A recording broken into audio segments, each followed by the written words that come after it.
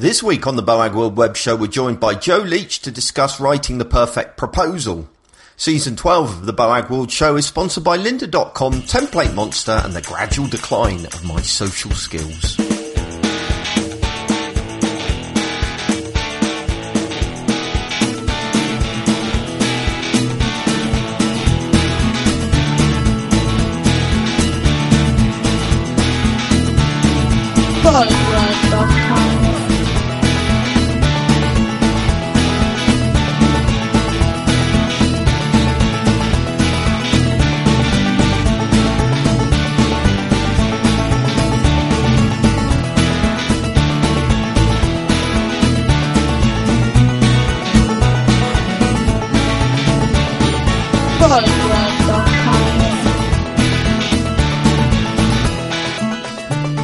Hello and welcome to BoagWorld.com, the podcast for all those involved in designing, developing and running websites on a daily basis. My name is Paul. Joining me as always is Grandaddy Marcus. Hello. Grandaddy Marcus. Hello.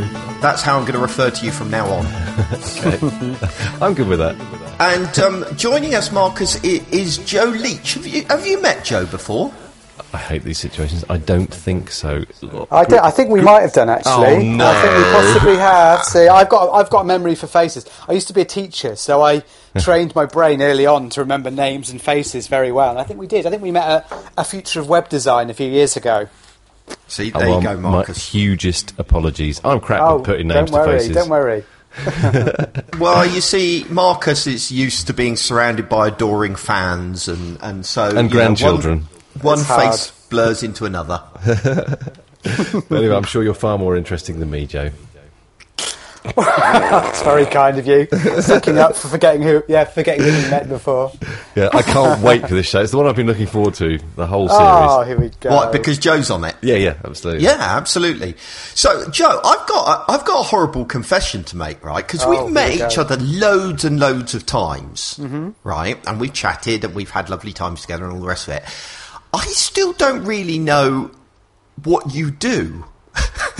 I know the kind of work you do, obviously, because I've heard your talks and that kind of stuff. But you work for yourself, do you? I do now. So I am a user experience consultant of 12 years. And for the last 4 months, I've been working for myself. So, only the last 4 months? Yeah, that's right. So I worked previously for a UX consultancy in Bristol called CX Partners. And yeah, I've been independent for about 4 months now. Wow, so we've got kind of very similar career paths. Yeah, it was almost about the same time that I saw your announcement. I made mine about 3 or 4 weeks after you did. Wow. I just want to be like you, Paul. That's Copycat. it. I want to be like you. I have that a lot. It's, the number of people you walk around and you see with shaved heads, and I know every single one of them just wants to be like me. Yeah, that's absolutely it. All those people, Moby just wants to be like Boag. I've heard that. Yeah, and all those people with little designer glasses with no frames want to be like me. There it is. It's true. Michael Stipe just wants to be like Mr. Boag. Exactly. Absolutely. I have to say, Joe, that I do like your job title. Strategic Commander of UX. Yes, that's rather good. Isn't it? Well, my nephew actually said that as well, because I was sort of talking. He said to me, because he asked me the same question. He's like, "What?" So he's 10. He's like, "What do you do?" And I sort of tried to explain it. I'm like, "Well, I do, this thing called user experience, which is sort of making the websites easier to use and more user friendly." And I said, I also kind of help companies make decisions, sort of plan the future of what they want to do online and digitally, sort of the strategy stuff. And he sort of went, "So you like a bit like a commander, like in the Navy?" And I'm like, "Yeah." And he's like, "Oh, right." He said, "You should have that in your job title." So yeah, he helped me come up with the idea of Strategic Commander of UX, which is of course a joke. But I do, it's listed on my LinkedIn and things like that. But yes, I'm a strategic commander. That's awesome. We need. Well, I mean, if other people can call themselves ninjas and rock stars, why not strategic commander? Well, why not? It's the only reason. Basically, it's the only reason I went freelance is so I could choose my own job title. And why not go for something that's grand? So, how's it going? How's the freelance life suiting you? Really good, actually. I'm really enjoying it. I kind of the thing you find when you work for an organisation is you've kind of lots of stuff, you get loads of emails. And the most interesting thing I found is all my time I used to spend emailing, I now spend doing my accounts and doing my expenses and all of that stuff. So, to be honest, not very different. I just got all my admins shifted from one ward of emails from HR to being, emails to my accountant about VAT. So but other than that, I'm really enjoying it. I'm really enjoying the ability to have a bit more control over the jobs that I take and who I work for, and to, kind of offset the bigger, larger, more well-paying clients with the more exciting startups and charities and stuff like that as well. So I'm kind of enjoying, the mixture of all the stuff that I can work on. And best of all, you get to keep all the money. Well, except for that you have to give... Other than the tax man. The tax man and the VAT and the accountant and all of that stuff. But yes, you do get to keep some of the money. Not that I'm money orientated. No. That sounds really good. So, dear listener, if you have a UX project that you need help with, you now have a choice. That's it. Paul's not available. I'm always around. Well, I was going to suggest... I was about to say the complete opposite of that. Oh, there we go. So that's nice that they've got a choice between two UX people, because before that there were none. No, I don't know how people got UX done before. No idea. They paid one of those expensive agencies to do it. I think agencies are dead, really. Don't you agree, Marcus? Sorry, I was just letting the love-in carry on. Oh. You're just jealous. What, that I can't keep all the money? No, I think you're just jealous that you don't get to deal with all the tax and VAT and accountancy stuff, because Chris does it all for you. This is very true. I don't envy you that at all.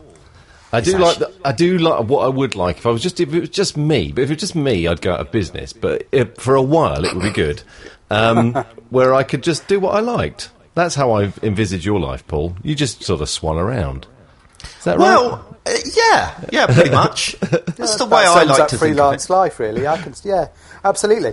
And if you get paid for swanning around, wow, then you're in a great place. Yeah. Basically, I write a bit, and I speak at the occasional conference if it's somewhere I want to go to, and I take clients if they're interesting, but only if they kind of don't ask me to do very much. That is my life, Marcus. Well, interesting. I noticed this morning that you announced on Twitter that you do loads of coke these days as well. Yeah, I do. This is my new thing. Well, I figure I've got all of this money now. And you are a rockstar ninja. And I'm a rockstar ninja strategic commander. So therefore, there's only one strategic commander. I'm sorry, Paul. I'm going to have to say that's mine. Okay, you can keep that. I'll just be the cocaine-driven UX consultant. There we go. That's going to be my new job title. No, I obviously meant Coca-Cola. Obviously. Although, with all the references to eating, what was it, Jaffa cakes as well, that has drug connotations in my mind as well. Does it? Apparently having the munchies, right. Different sort of drugs. Yeah, different drugs. But it leads... So between the cocaine and the weed, I'm surprised I've got any time to get any work done. Well, you just said you don't do any. You just swan around. But obviously, because I'm so drug-addled, I've forgotten that I said that. But that did cause much hilarity in the Headscape camp this morning. I know. I went into Slack because I heard my name mentioned. That's the only time I go into the Headscape Slack channel now. It's normally quite a laugh, but often it's just quiet for days, and then we'll spend a whole afternoon just ranting or gossiping. And that's what's nice about Slack. I know. I really ought to be in there more, really. Yeah. Do you use Slack? You've got no one to Slack with anymore, Joe. Oh, well, I do. I've got a few channels. So there's a good one, actually, which is there's a UX channel on Slack, which is kind of a nice global one. It's got lots of local chapters of that. So the local UX within the user experience. I'm just looking at the address now. It's user experience design. Slack organisation. There's loads of great stuff going on in that. So I use that, and then I also use it with loads of my clients as well. So I've got at least 5 Slack groups that I'm members of because of that, really. So I do use it. I love it. You're the second person on this podcast that's used the word Slack and client in the same sentence. It just fills me with terrifies horror. You. Yeah, absolutely.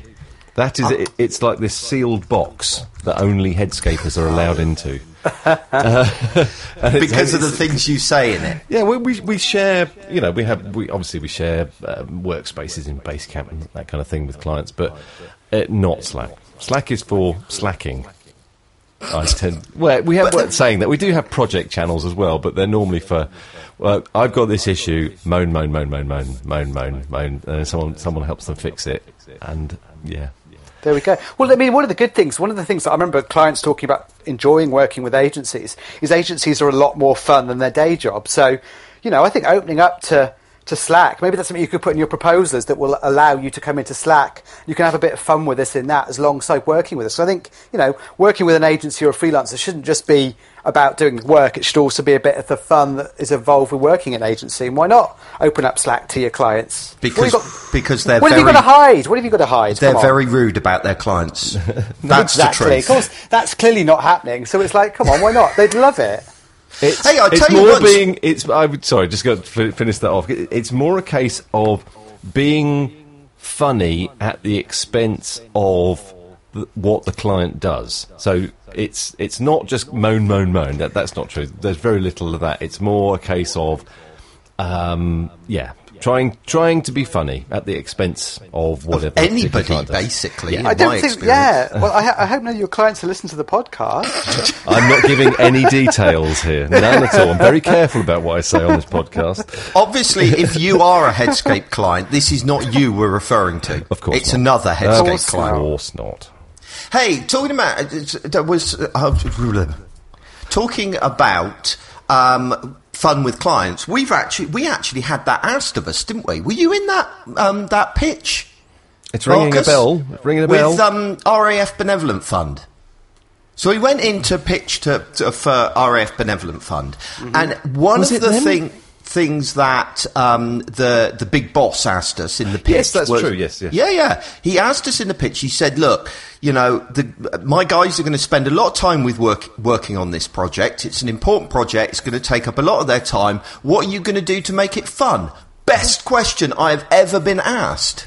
I kind of try and do that. Well, I know we're talking about pitches on the next show, but I kind of try and say that in most pitches, that we want to enjoy what we're doing, and we hope that rubs off on you, and we're all enjoying what we're doing. Yeah. Yes, I do remember that. It's just you confused me there because we've since pitched for another project with RFBF, and all the people have changed. Oh, okay. No, I'm talking about the original. Yeah. When I was still with you.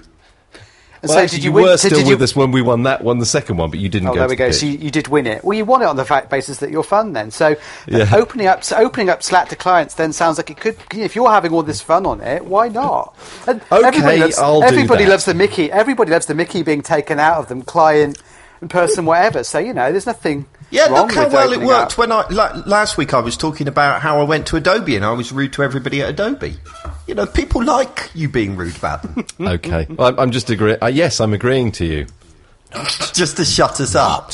Hey, Joe, that UX community on Slack you mentioned, is it the designerhangout.co site? Or is that a different one?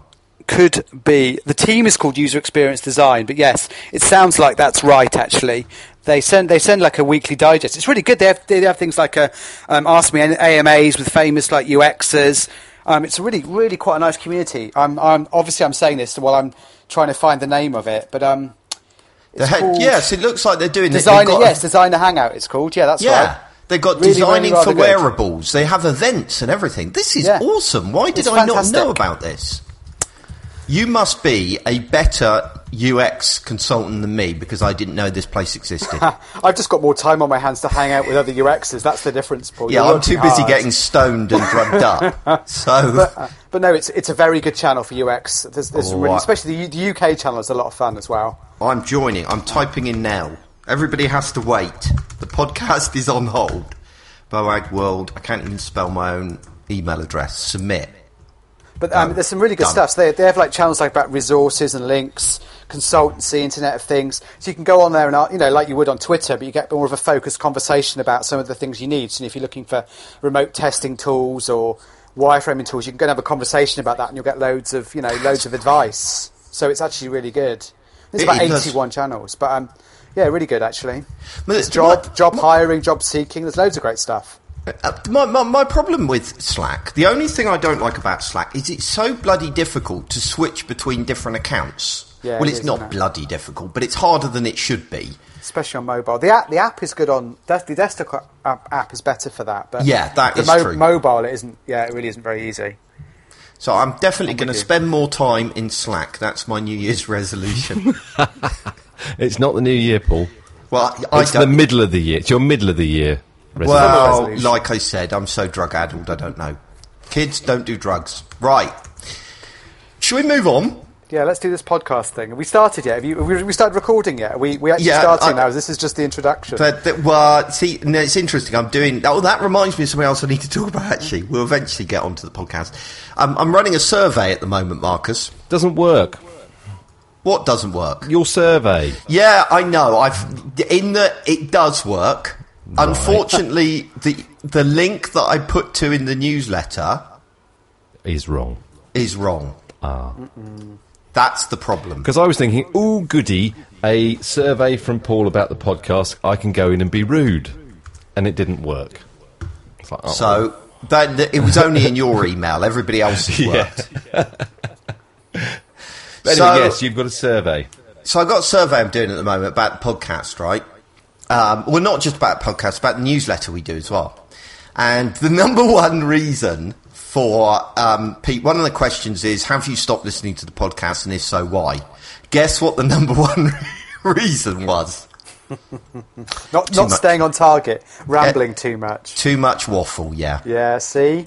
I would have thought it was jokes not good enough, maybe. I didn't have that option. I should have put that in. Marcus's jokes stop people... Actually, now I'm looking at it again... It's saying the number one reason is other. Perhaps that means it's the joke. Marcus's joke. Yeah, I don't know. You've done this. You've surveyed this before, and it's a kind of black and white thing. It's Marmite thing. People who like this show tend to like it because of the waffle, and if they want a less waffly podcast, then they'll go elsewhere. Yeah, I'm not worried about that, to be honest.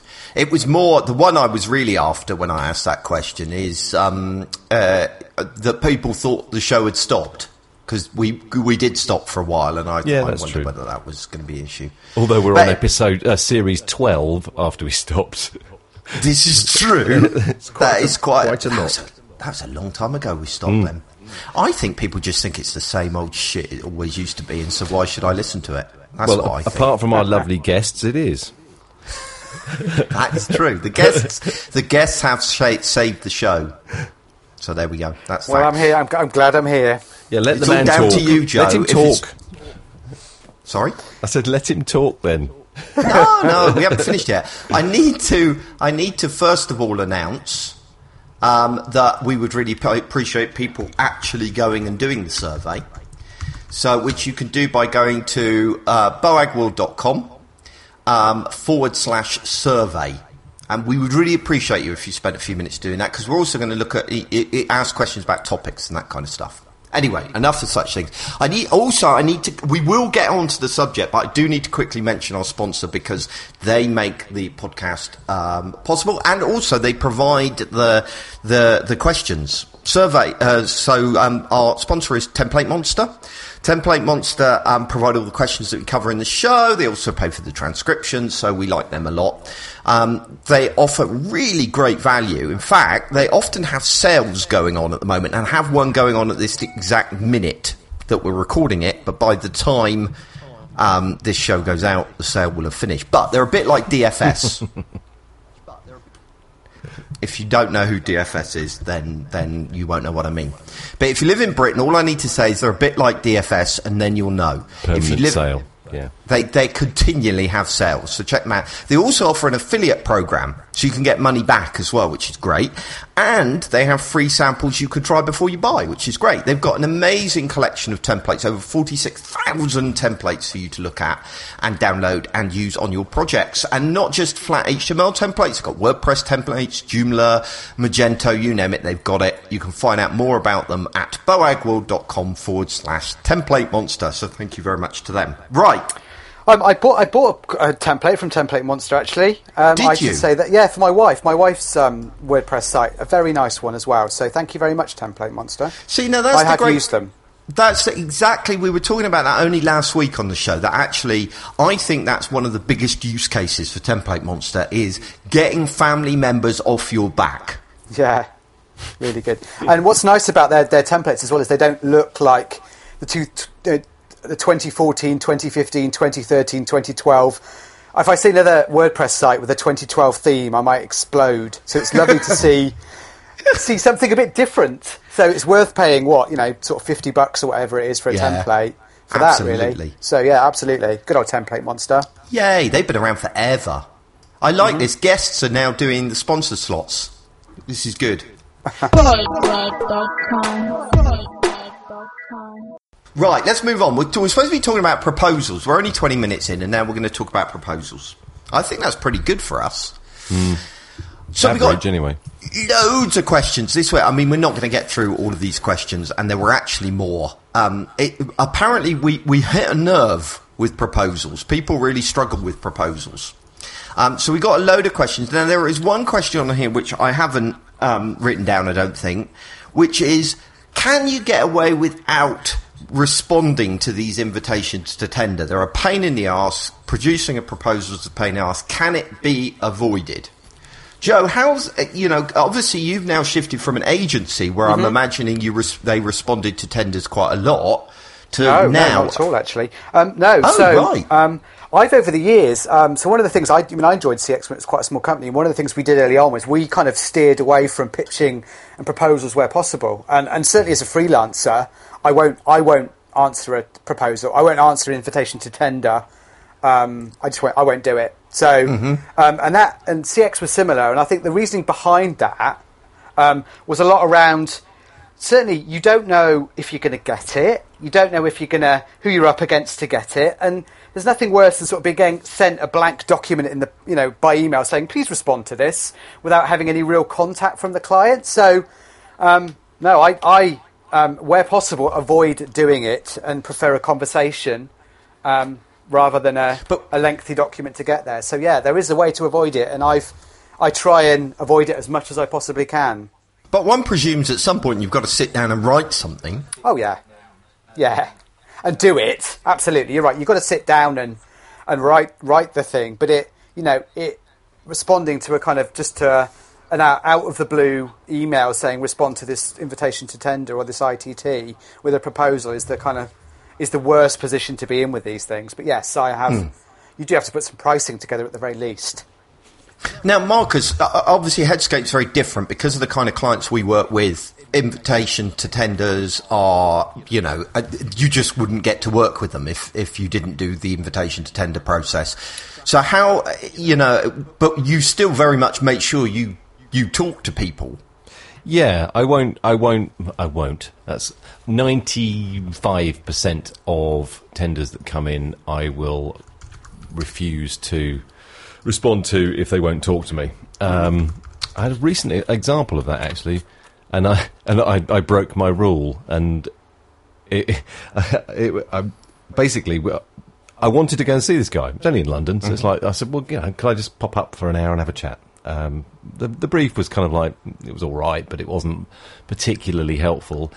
And I just for many years of doing this sort of thing, talking to people and hearing what they say back. Often they're very honest up front about things like budget and timescales and why the project's happening and what the obstacles are going to be and all those kind of things. But often they aren't, and you can still find that out kind of by reading in between the lines. Anyway, the guy said, "Oh no, I can't do that because it wouldn't be fair to the other people tendering. I'd have to see everyone." And I was like, okay then. And I ended up going for it anyway because it was a similar organisation to another organisation we've worked with for years. So I thought, well, maybe there was a recommendation there, which there may well have been, but we didn't get it, and we didn't get it for reasons that would have easily have come out if I'd had a chat with him. Yeah. So it's just like it was just underlined. Don't respond to tenders blindly. And even this kind of we'll email questions and then we'll share the email questions with everyone. It's rubbish, and I very rarely will even respond to those types of tenders.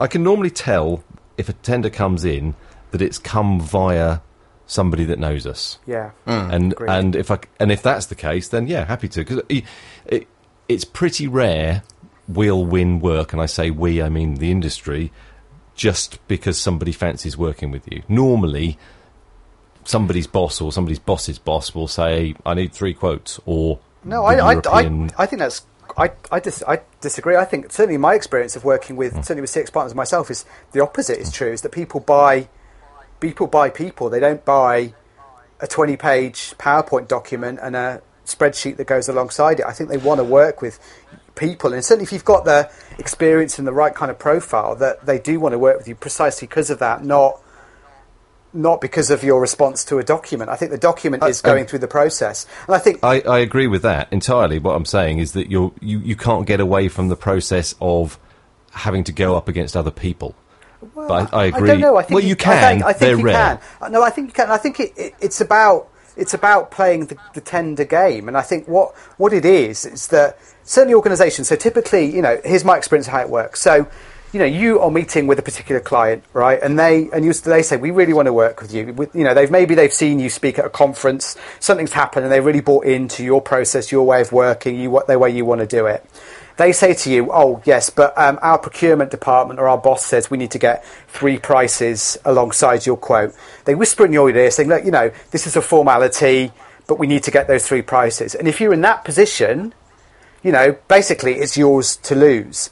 The worst position to be in ever is to be one of those 2 other people they have to go out to get quotes from. So if they are speaking to an agency, Bob's Super London agency, and they say, oh, we've got to get 2 other quotes just because we've got to go through the procurement hoops to get there. There is nothing worse than being that one of those 2 that's then asked to tender for something. And you can, and it's like they say, those are the ones you can sniff and smell. Well, they don't want to meet me. They don't want to respond to me. It's out of the blue. They want it by tomorrow. All of these sorts of things that tell you, hold on a minute, we're not on the inside track for winning this stuff. So all these rules... You only need 4 pages of... Don't write too much. Don't write too much. Yeah. And it's like, that's the worst thing, because, although there's all these things in place to stop somehow, something going wrong, well, you're giving it to your brother-in-law or this, that and the other, if you're the right fit for the organisation, it'll be pretty clear early on if you are or you aren't. And there's nothing worse than having to go through an awful ITT, an awful ITT way of doing it. Because again, if you're the lead runner, you can't be 100% sure that you're going to win it. So therefore, you still have to put the effort into the proposal. The other 2 guys, there are 2 sets of companies having to put all this effort in. That's the worst situation when there's a proposal ITT for the sake of it. Oh, horrible. Yeah, but unfortunately, it happens all the time. It does happen all the time. Yeah, and you can't fight that in some ways. I mean, so although you say you don't respond to ITTs, that you don't, you're still having to produce a proposal. That's right. Yeah, you're still having to jump through the hoops.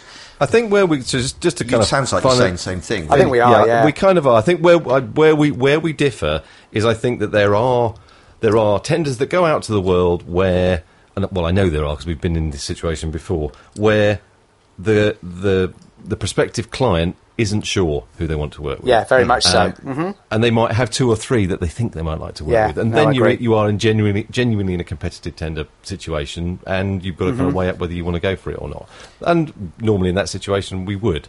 It's just, over the years, we've all learned to kind of see when you're making up the numbers, and it is the worst thing of all. I think I've got a pretty good handle on it now, but maybe not. Who knows? And that's I've just sent out a proposal today. So there we go. Because I used to work with back my very first job. I worked for a big proper agency, and I remember this sales guy. He was a classic kind of golf course weekend on the yacht type salesman, and he always said to me, he said the worst place to be in a sales cycle is to lose slowly. He said, losing slowly is the worst because you put all the effort in, it's stretched out over 6 weeks, you've built up all this hope, you've built up all this, oh, we're going to get this is going to be a fantastic thing for us. He said, the best position you can be in is you either win slowly or you lose quickly. That's the best place to be in. There's nothing worse than losing slowly in a proposal pitching situation. Horrible place to be. And I think that's going back to Marcus's point about where a client really doesn't know who they want to work with, and that in Headscape's situation you would go and tender for that. You see that as a open competitive market. I think probably in Joe's situation and my situation now, we probably wouldn't. I don't want to speak for you, Joe, but I take work from people that already know me and there's a relationship. Now, I'm happy for them to go out to somebody else, because they've got to get their 3 quotes or whatever. But I wouldn't see a post on some list somewhere and tender for that. That's just it has too low a hit rate for me. Yeah, I wouldn't do that either, though, Paul. Mm-hmm. I don't trawl the lists because you're wasting your time. Yeah, okay. That was probably a bad example. I think the 3 of us, though, we've all, certainly Headscape, and we've all got quite strong reputations in the industry, so we can do that. We're in a luxurious position of being able to do that. Yeah. I think, I don't think this is true for everybody else that's out there. And I think, the skills that I've picked up over the last 12 years of doing sales, which, has always been at least a third of my job, have always been smelling the good opportunities from the bad opportunities. And I think, the advice we can give from that is if they won't speak to you ahead of it, then be careful of that. What other advice could we give to people that are in that situation where they haven't got the luxury of sort of saying no to this stuff? What kind of advice do you think we should be giving to people to say, well, this is the best way to win a proposal? Well, I mean, that's where you get into, it's about relationship. It's about making a connection with people and building up, some kind of interaction. And it's about asking astute questions and that kind of thing. That's why it annoys me so much where you have these people that go, ask your questions via email and we'll respond to everyone on the list. Well, I'm sorry, but 80% of a successful web designer or UX designer or whatever it be is asking the intelligent questions. Yeah, definitely. And so it feels grossly unfair where I ask an intelligent question and that gets shared with everybody. That gets right on my nose. So anyway. The advice I got from this sales guy who I learned so much from early on in my career is you hold back on those questions. If they said they're going to share them with everybody, you either ask them as open-ended questions in the proposal and try and answer them yourselves, or you wait for the pitch to do that stuff. So you're saving the golden stuff for the pitch. If you can spot the glaring hole in the middle of this proposal, which, again, if you've been doing it for long enough, you can, don't ask the question if they're going to share it with everybody because you're going to give your edge away. Save that up, put it in your proposal, and then do that in the pitch. Definitely. Which is really good advice, actually. Yeah, absolutely. Because that stuff is, you ask some stuff, some filler stuff in those sorts of questions. Because I think it reflects badly on you if you don't come back with a question. So if they say to you, as part of the proposal, if you've got any questions, give them to us by, a week Monday, do come back with a question because it shows you're interested. It's like the end of a job interview when so they say to you, so Mr. Candidate, if you've got any questions, and if you go, no, it just sort of shows you're not really interested in it. So you kind of have to go through the motions of it, but do save the gold question for the pitch and for the proposal itself. Hey, I'll tell you another little tip that I've found useful over the years is where they come back and they say, well, we'd really like to work, when you've got that inside track, we'd really like to work to you, but we have to go out to tender because our procurement department makes us. Always ask what the procurement department's ceiling is, or basically there will be a number, and if you go over that number then you have to go through a formal tender process. But if you can basically break your project down into multiple sub projects and keep it below that number, often you can avoid the tender process entirely. But my advice is don't ever explicitly, you kind of have to be careful because that's often breaking procurement rules in doing that. So by all means find that stuff out, but don't shout about it. Don't say that. Don't be too obvious that you're doing it. But you're right, Paul. Absolutely. I've done that a number of times. It's like it's fiddly and it's going a bit against the rules. So don't kind of rub everybody's face in it by the fact that you're doing it. But yeah, it's a great tip, that one. Right. One of the questions that we got asked is a bit of a how long's a piece of string, but we might be able to come up with something, which is how long should a proposal be?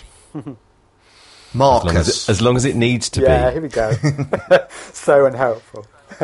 Don't be scared of writing a long proposal as long as it's covering all of the points that you need to cover, all of the questions that have been asked, and that you're often. I mean, I've written which isn't actually that long a proposal for me, a 30-page proposal that went out today. Half of that was images, so it's not a huge effort to read something like that.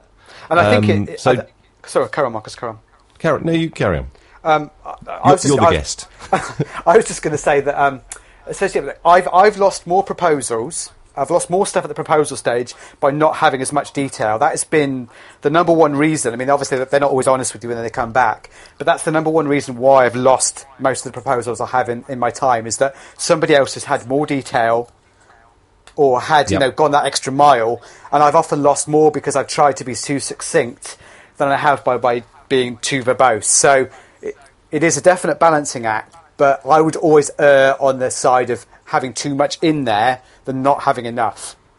Yeah, because people can skim it. If they think, yeah, blah, blah, blah, what's the next thing? Yeah, don't try and certainly don't assume that people are going to kind of understand what you're on about if you're just providing a kind of simple summary of things. I think you need to provide detail, especially if people are spending a lot of money with you.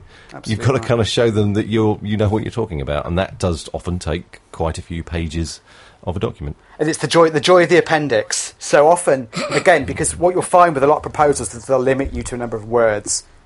And what you can often do to get around that and to add more details, if they say to you, proposal limit is 1,200 words or whatever, you can submit 1,200 words, but you can also submit an appendix. Again, a bit cheeky because you shouldn't do it and you're probably breaking the rules a bit, but you can do that. And you can either submit an appendix as another document, or you can submit an appendix as a website and URL stuff off the back of it. So you can get around some of these rules where they say just 4 pages, just 1,200 words.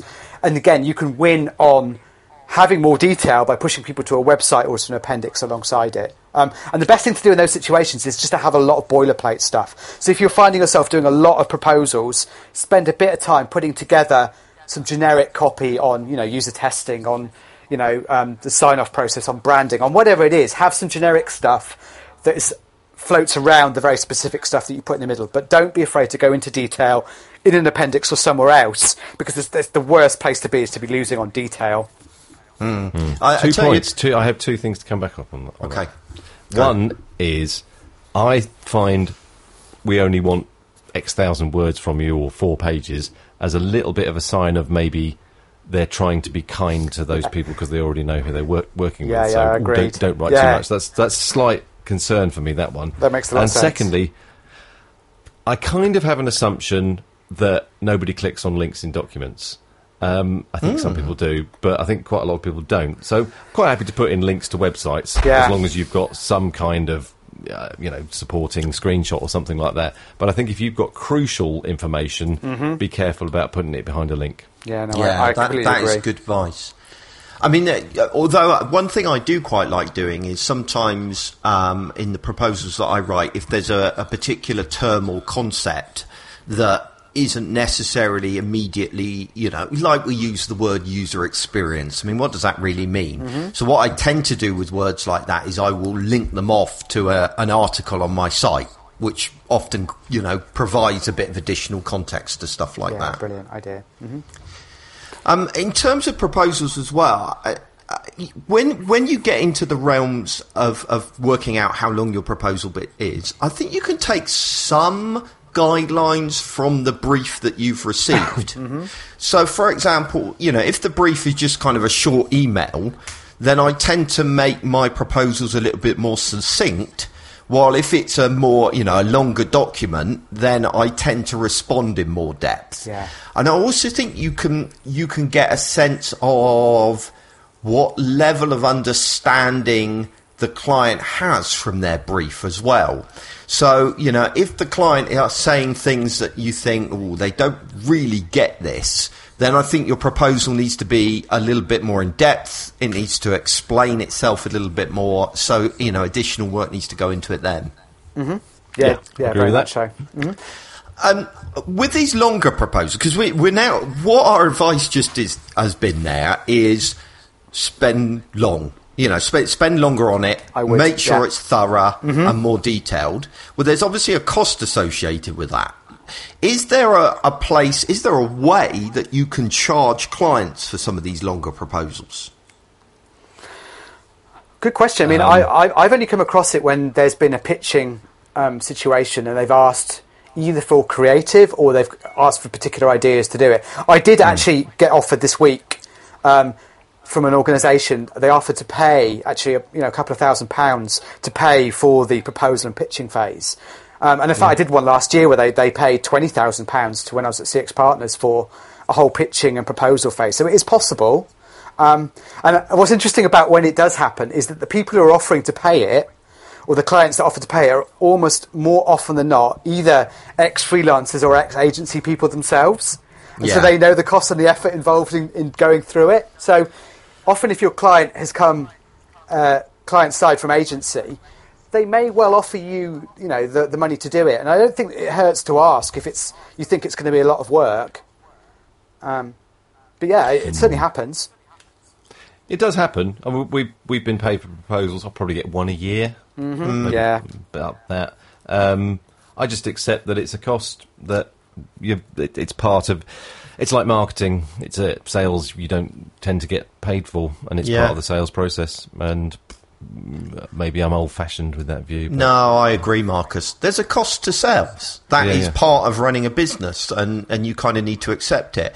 I mean, if you're talking about something, very in-depth, then it's not really a proposal you're talking about anymore. What you're talking about is a research project. Yeah. Which, and we do that.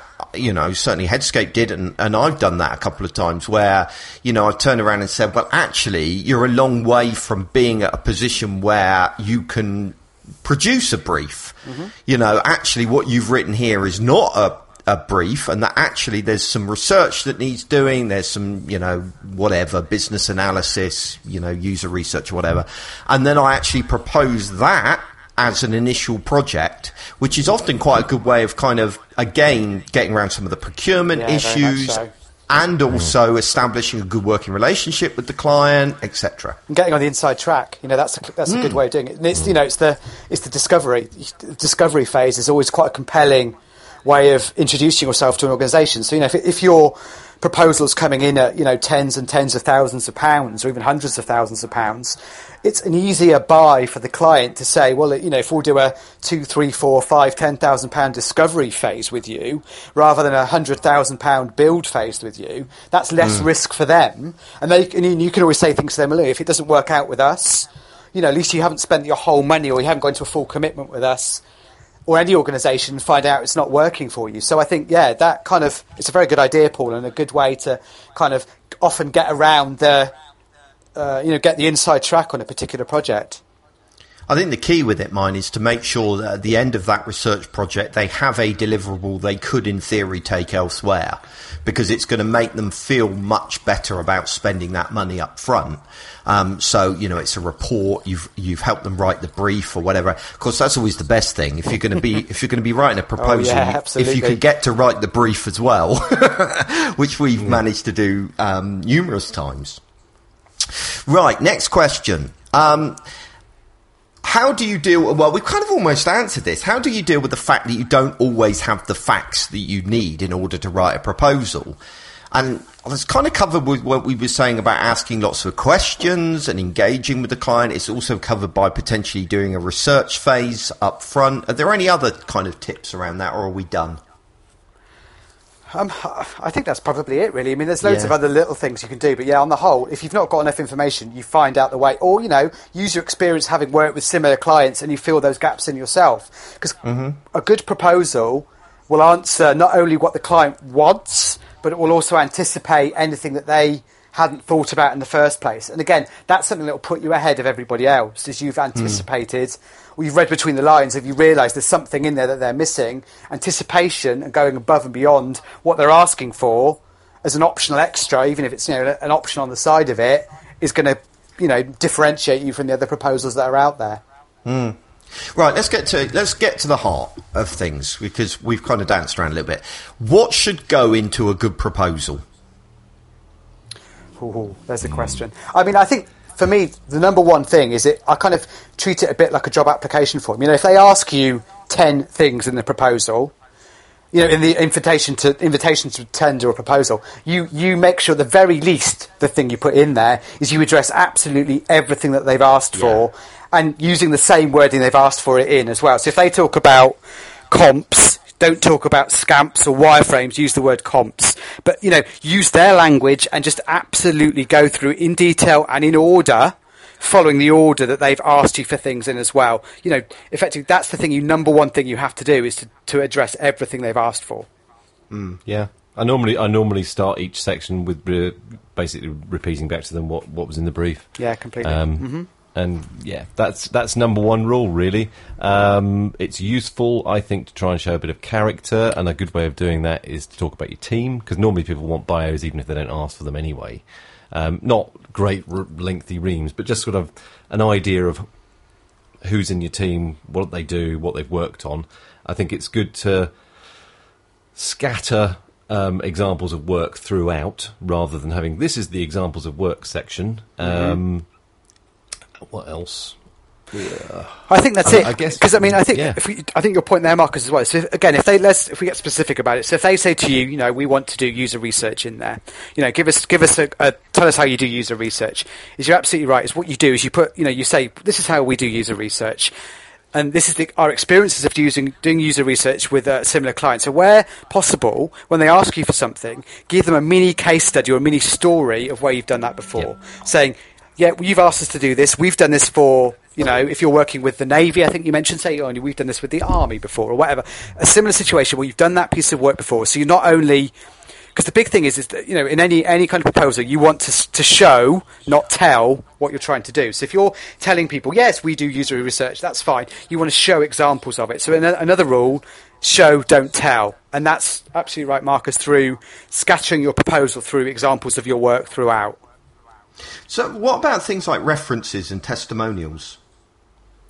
Well, testimonial, I would guess, is an extension of what we were just talking about. So if you've got them and they're good and they fit nicely with the examples that you're scattering through the document, then great, include them. References I include when I'm asked for them. Right. If I'm not asked for them in a proposal, then I will encourage people to contact our clients when at the pitch. That makes a lot of sense. And it just shows that openness, I think. Because, if you're saying, hey, please contact our clients, it kind of shows that you're very comfortable in doing that stuff and you're very open and you have a strong relationship with your clients. And I think that's always a great idea. Is there any kind of things that you shouldn't do in a proposal? Any things to avoid? Yeah, if you're doing a find and replace on another proposal, double check that you haven't got the old client's name in there. Because honestly, I've done it, and I've that feeling when you go back and you check it, and you're like, oh my god, that didn't go down. It happens to all of us. So double check everything. Myself and Chris, the Headscapes MD, we check all our work. Yeah. We check each other's work. Check each other's work all the time. But you still miss bits, especially if you're kind of going, you reach the bit about project management or whatever, the bit, I've read this a million times before. But it's the client name is scattered through that section. So, absolutely. It's kind of rude if you don't do it. I know if we're the people who write proposals all the time, we're kind of hands in the air, but come on, I write them all the time, give me a break. But if it's this one document that you've received, this, you've been badgering your boss and your boss's boss for the last 6 months to get this project happening, and then you've sent it out to tender and you've spent ages getting your document right, and then someone sends it back and it's got it's got the wrong client name in it, then it doesn't sit very well. No, it doesn't. I mean, I've won work and that's happened to me before. So, and what was interesting as well is they kind of read the client's name and like, oh, that's impressive. They worked with them because I'd mentioned it anywhere else. So they actually said it back to me, and I was like, I had that sinking feeling in my stomach. I was like, oh god, they're going to tell me we've lost it. And they're actually like, oh no, that's interesting that you work with them. And so it's actually quite and they're like, oh, do you know so-and-so who does so-and-so? And I'm like, yeah, of course I do. And off you go again. So, yeah, I mean, obviously don't do it deliberately, but, I'll tell you my worst mistake of proposal writing and pitching generally is it was a few years ago, and it was for, it was a really busy time, and we got this email through saying, oh, we're interested in this piece of work, blah, blah, blah. And I missed the attachment, which was like a PDF letter inviting us to tender for this piece of work. And it said, in this email, it's like, come along at 2:00 to this thing. Blah. So I just turned up to this meeting. And I sort of, I was like, oh, expecting a meeting. And they were sort of, oh, is it just you, Joe? And I'm like, yeah, it's just me. And they're like, oh, so where's the rest of your pitch team? And I was like, pitch team? And they're like, yeah. And they said, we didn't get your proposal this morning. And I was like, proposal this morning? And I missed this whole PDF saying, here's the brief, we want your proposal before you come in, please be prepared to pitch, bring members of your team, blah, blah, blah. And do you know what? We only won it. We won it because I turned up and had a candid conversation with them saying, oh, I'm really sorry, I must have missed that. And we had a conversation about what they wanted to do, what they wanted to achieve. And we actually ended up winning the work. So I guess what I'm saying is if you mess it up, be very open and honest and sort of hands up, yeah, I made a mistake, I'm really sorry. Don't blame it on anybody. Don't say, oh, this, that and the other. Put your hands up, say, I'm sorry, say, because people know that you're human. And actually, the human side of it can often be the thing that gets you the work, not the fact that you managed, your super efficient team managed to get that document done by that time and stayed up all night to get it done. Don't worry. Again, people buy from people. They don't buy from 20-page documents and flashy PowerPoint presentations. They buy from people. Which kind of brings us on to the very last question. We are running out of time. There's loads of other questions. But the last one I want to ask is about how to stand out. How do you get your proposal to stand out? Should a proposal contain some sense of the personality of the organisation? Is that how to make it stand out? Is it about flash design and making it look good? What is it? That's a tough one. It's a good question. I mean, I think that the good proposals, the ones that stand out are the ones that go above and beyond the brief. They're the ones that show that you've read it, you've understood it, you've anticipated what else is needed. That's the stuff that stands out. And I think if you're relying on it looking really crash hot to win the proposal, then that's going to that's going to get you so far. I don't think anybody's going to be impressed with I've had a few people come back to me and say, we love the design of your proposal, but that was never what won it for us. And, often I remember, I did some work a few years ago for a big mobile phone company. They came back and said, by far and away, your proposal was the most well-designed of all of them. I'm sorry you didn't get it. And it's like, well, lovely. Thank you very much. But, that's a real consolation prize, isn't it? It was pretty. So I think you can put some personality of your brand in there, but I think it's got to be, well written, bespoke to the needs of the client. That kind of stuff is what's going to make you stand out more. I think as well, it's about obviously you have to thoroughly and completely respond to their brief and answer all their questions. Mm-hmm. But I always like to have something else. Something extra, my twist on it, my little, extra. Okay, this is what you've asked for. This is what I've responded to. But you could also do this, and that would be good. For me, that's what helps stand out, is the fact that you've really thought about their situation and problem, and you've brought something extra to the table. Yeah, and giving and free stuff alongside it. So I've written a book recently. I'll give a free copy of my ebook with the proposal, and it's a bit cliched. I don't think it's ever going to help me win it, but it's going to help you get there a bit more. It's going to show that you're going a bit more above and beyond what's going on. So anything you can do to kind of make the client feel loved and give them some sort of flavour of what it is to work with you generally and be generous, both with your time and your stuff. I think that's also going to count very much in your favour. Yeah, I think a beautifully designed proposal, if you're pitching for a piece of design work, I think it's kind of it's required. It won't win you the work, but if you've got a really badly designed proposal, it might lose you it. Yeah, that makes a lot of sense. I agree. Yeah. So you've got no choice. It's got to be gorgeous. Yeah. Okay, right. Well, we're gonna have to bring it to a halt because we're running out of time. But I do just want to mention lynda.com before we go. Lynda is another one of our sponsors on the show. They provide over 3,000 on-demand video courses on business, creativity, technical skills, those kind of stuff. They're a great place for learning new skills, whether you want to learn about designing websites, coding apps, or even running your business. Obviously, I have been looking on Lynda to see what they've got about proposals, and unsurprisingly, they've got loads of stuff. So we've only just scratched the surface in today's show. But if you check out lynda.com, you'll find videos on writing proposals, crafting better proposals, and just kind of overviews of proposal writing. So there's loads more information on lynda.com, and I encourage you to check it out. Stream thousands of courses on demand. You can learn at your own schedule. And also you don't have the huge amounts of waffle that you get in this podcast, which is also a bonus. And you can learn at your own pace, all for one flat fee. We might be free, but we're waffle intensive. There's a 10-day free trial, which you can check out by going to lynda.com/BOAGworld. Marcus. Oh, can I just say, lynda.com, just a moment.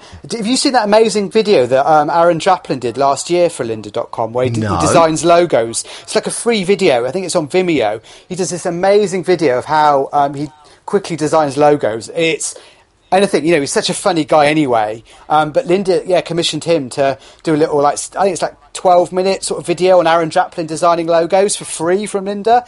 Absolutely fantastic. So definitely go and watch that. Thanks, Lynda, for getting Mr. Draplin to do that, because it's a wonderful thing. So Meg, who transcribes the show, will no doubt go looking for that Vimeo video, and hopefully she'll find it and put it in the show notes for us. Yay! Yeah, I like it that I can just now randomly say, Meg, sort it out. Meg, sort it out. Marcus, do you have a joke? I do. Ian Lasky sent me a joke. I haven't had a Ian. joke from Ian for a while. So, yes, a good one, as it normally is from him. My next-door neighbour believes in homeopathy. I hope she likes the birthday present I've given her. It's a piece of wrapping paper that once had an iPad in it. I love it. Yeah. I wouldn't go as far as saying I love it, but it was tolerable. Well done. It was tolerable. I've got some silly jokes as well, but I'm saving them up, probably for the final. How many episodes are we doing this season, Paul? Bloody hundreds. Let's have a look. This is season 12. We have 15 episodes. So we're only on episode 9. Yeah. So we've got another 6. Oh, I got shorter. some jokes. Oh, go on. I've got some topical ones. You've probably been done 100 times, though. You heard this one. Comic Sans walks into a bar. Barman says, "Sorry, mate, we don't serve your type." Yeah. Yeah, I have heard that. We're on about our 500th podcast, and I have repeated most of the best jokes. Yeah, and that's one of them. That's all right. That's a good one. You got any more? 3 web developers walk into a bar and swiftly leave once they see the table layout. Now, that's... I don't think we've done that one before. And probably for good reason, to be fair. That's dreadful. Anyway. All right, Joe, thank you for coming on the show. It's really good to talk to you. And I've enjoyed myself. Thank you. And it's always fun to find out how people are getting on doing similar thing to me. It's like, I need to keep in touch with you because we're kind of mirroring each other, and I need to know what my next career move is. Yeah, so I'll have to wait till you tell me. Well, I think the funniest thing is if we ever come up against each other in a proposal writing situation.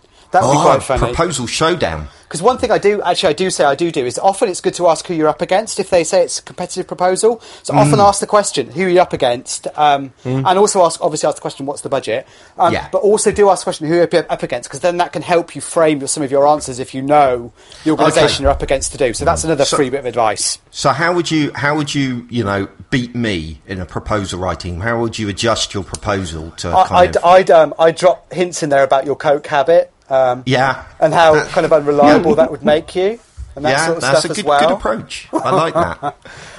To be honest, it depends where it was. If there'd be all kinds of stuff you could do, but you never deliberately mention the opposition. All you do is just highlight on your positives and leave unanswered questions that they can then ask to other organisations. So, if you're up against a big London agency, say things in your proposal like, and the team that you meet at the pitch will be the team that does the work, because typically big London agencies bring, pitch specialists in and you never see them again. So all you're doing is just sprinkling doubt about the other people into your proposal. Bit underhand, but often it can kind of help you win. Oh, absolutely. It's part of the process. There you go. An extra after joke advice. See, a lot of people once we'd hit kind of the joke stage, they stop listening, and now they've missed out. It's like a post-credit scene in a movie. Oh, there we go. Thank you very much for listening, guys, and hope to hear from you soon, Joe. We'll keep in touch. And for everyone else, please join us again next week where we're talking about winning pitches. Thanks for listening. Bye-bye. Bye. Bye.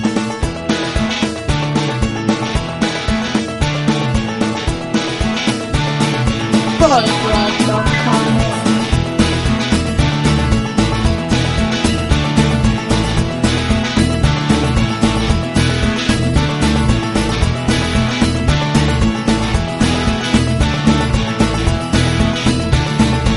the Horror Club.